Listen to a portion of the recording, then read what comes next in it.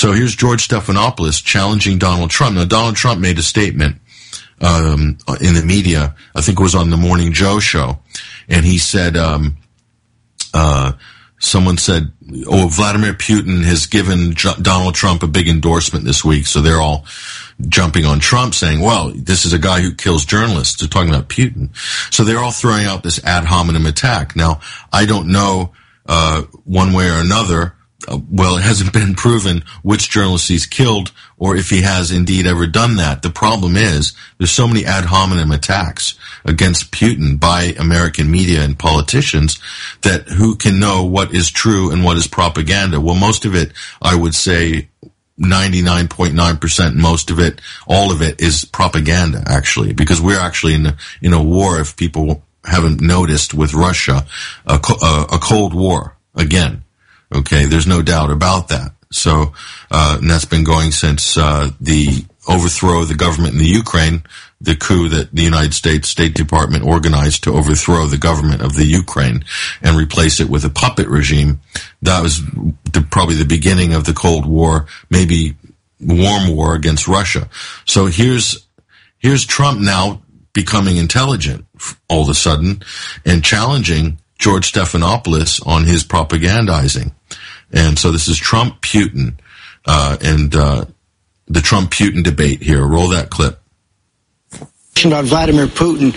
When you were pressed about his killing of journalists, you said, I think our country does plenty of killing too. What were you thinking about there? What killing sanctioned by the U.S. government is like killing journalists? Well, I think, number one, I think Hillary, when she was Secretary of State, made some horrible, horrible decisions, and thousands and even hundreds of thousands of people have been killed.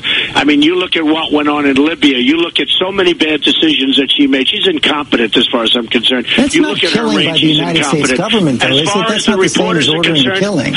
As far as the reporters are concerned, obviously, I don't want that to happen. I think it's horrible. But in all fairness to Putin, you're saying he killed people. I haven't seen that. I don't know that he has. Have you been able to prove that? Do you know the names of the reporters that he's killed? Because I've been, you've been hearing this, but I haven't seen the name. Now, I think it would be despicable if that took place, but I haven't seen any evidence that he killed anybody in terms of reporters. Here's what Mitt Romney tweeted about that. He said there's an important distinction here. Thug Putin kills journalists and opponents. Our presidents kill terrorists and enemy combatants. Does he know for a fact that he kills the reporters? I don't know. I don't think anybody knows that. It's possible that he does, but I don't think it's been proven. Has anybody proven that he's killed reporters? And I'm not trying to stick up for anybody. There have been many allegations that he was behind the killing of Anna allegations. They are allegations. Yeah, sure, there are allegations. I've read those allegations over the years, but nobody's proven that he's killed anybody as far as I'm concerned. He hasn't killed reporters. So what killing has the United States government done? George, excuse me, let me finish. If he has killed reporters, I think that's terrible. But this isn't like somebody that stood with a gun and he's, taken the blame or he's admitted that he's killed. He's always denied it. It's never been proven that he's killed anybody. So, you're supposed to be innocent until proven guilty, at least in our country. He has not been proven that he's killed reporters. But then you said, I think our country does plenty of killing too. What killing are you talking about there ordered by the United States government?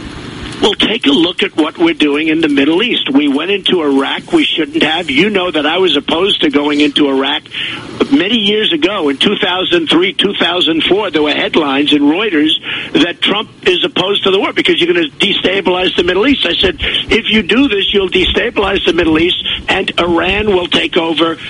Very simple. Iran will take over Iraq. That's exactly what's happening. And on top of that, we have ISIS, which is another problem and another complicating factor. Now, we should have never gone into Iraq. When we left, we made a mistake. We made a big mistake with Libya. We've destabilized all these places. We now have a migration with thousands and hundreds of thousands and even millions of people that don't know where they're going.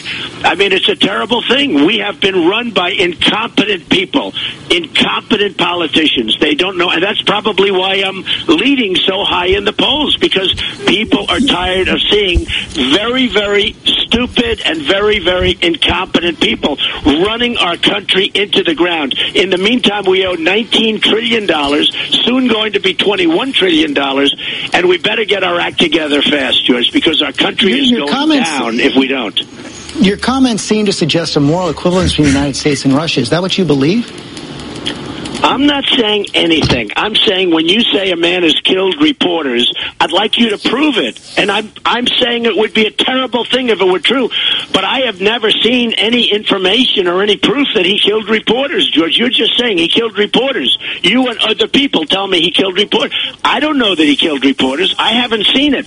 If he did, I think it's despicable. I think it would be horrible. But you're making these accusations, and I don't see any proof. And by the way, he totally denies that he kills reporters. He totally denied it.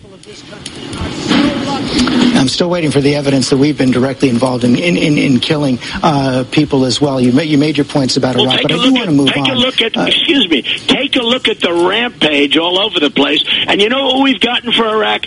We've spent $2 trillion, okay? We've hundreds of thousands of people killed. We've lost thousands and thousands of our great young people soldiers. So, $2 trillion. Deaths, wounded warriors, we have nothing. And Iran is now taking over Iraq with the second largest oil reserves in the world. And I said, don't go in. Okay, so Trump wouldn't let Stephanopoulos go. Now, Stephanopoulos is a former chief of staff for Bill Clinton, part of the revolving door between Washington, D.C. and the mainstream media, where you have a lot of ex-heads of staff and White House spokespeople in media punditry positions, okay? So this is the government media complex in America. So George Stephanopoulos is part of that fraud, okay? So they pose as journalists, but they're government operatives working in the private sector, basically spewing government propaganda. That's what George Stephanopoulos does, and he tried to do it there. He said to Trump, are you suggesting a moral equivalency between Russia and the United States? And in that question is a toxic undercurrent in that question there. Stephanopoulos is suggesting something, not Trump. Stephanopoulos is suggesting that Russia is immoral as a country compared to the United States. Now, if you look at the U.S. record, I would say it's the opposite. The United States, Russia as a country is only, well, officially now, as a coming out of the Soviet Union, you could say it's only about 25 years old. Okay, the latest incarnation of the nation state of Russia. Okay, so the United States, however, has a horrible record, and Stephanopoulos is trying to say that the U.S. hasn't killed anybody. Okay, unbelievable. Let's just look, what about the hospital in Afghanistan last month, George? Doctors Without Borders.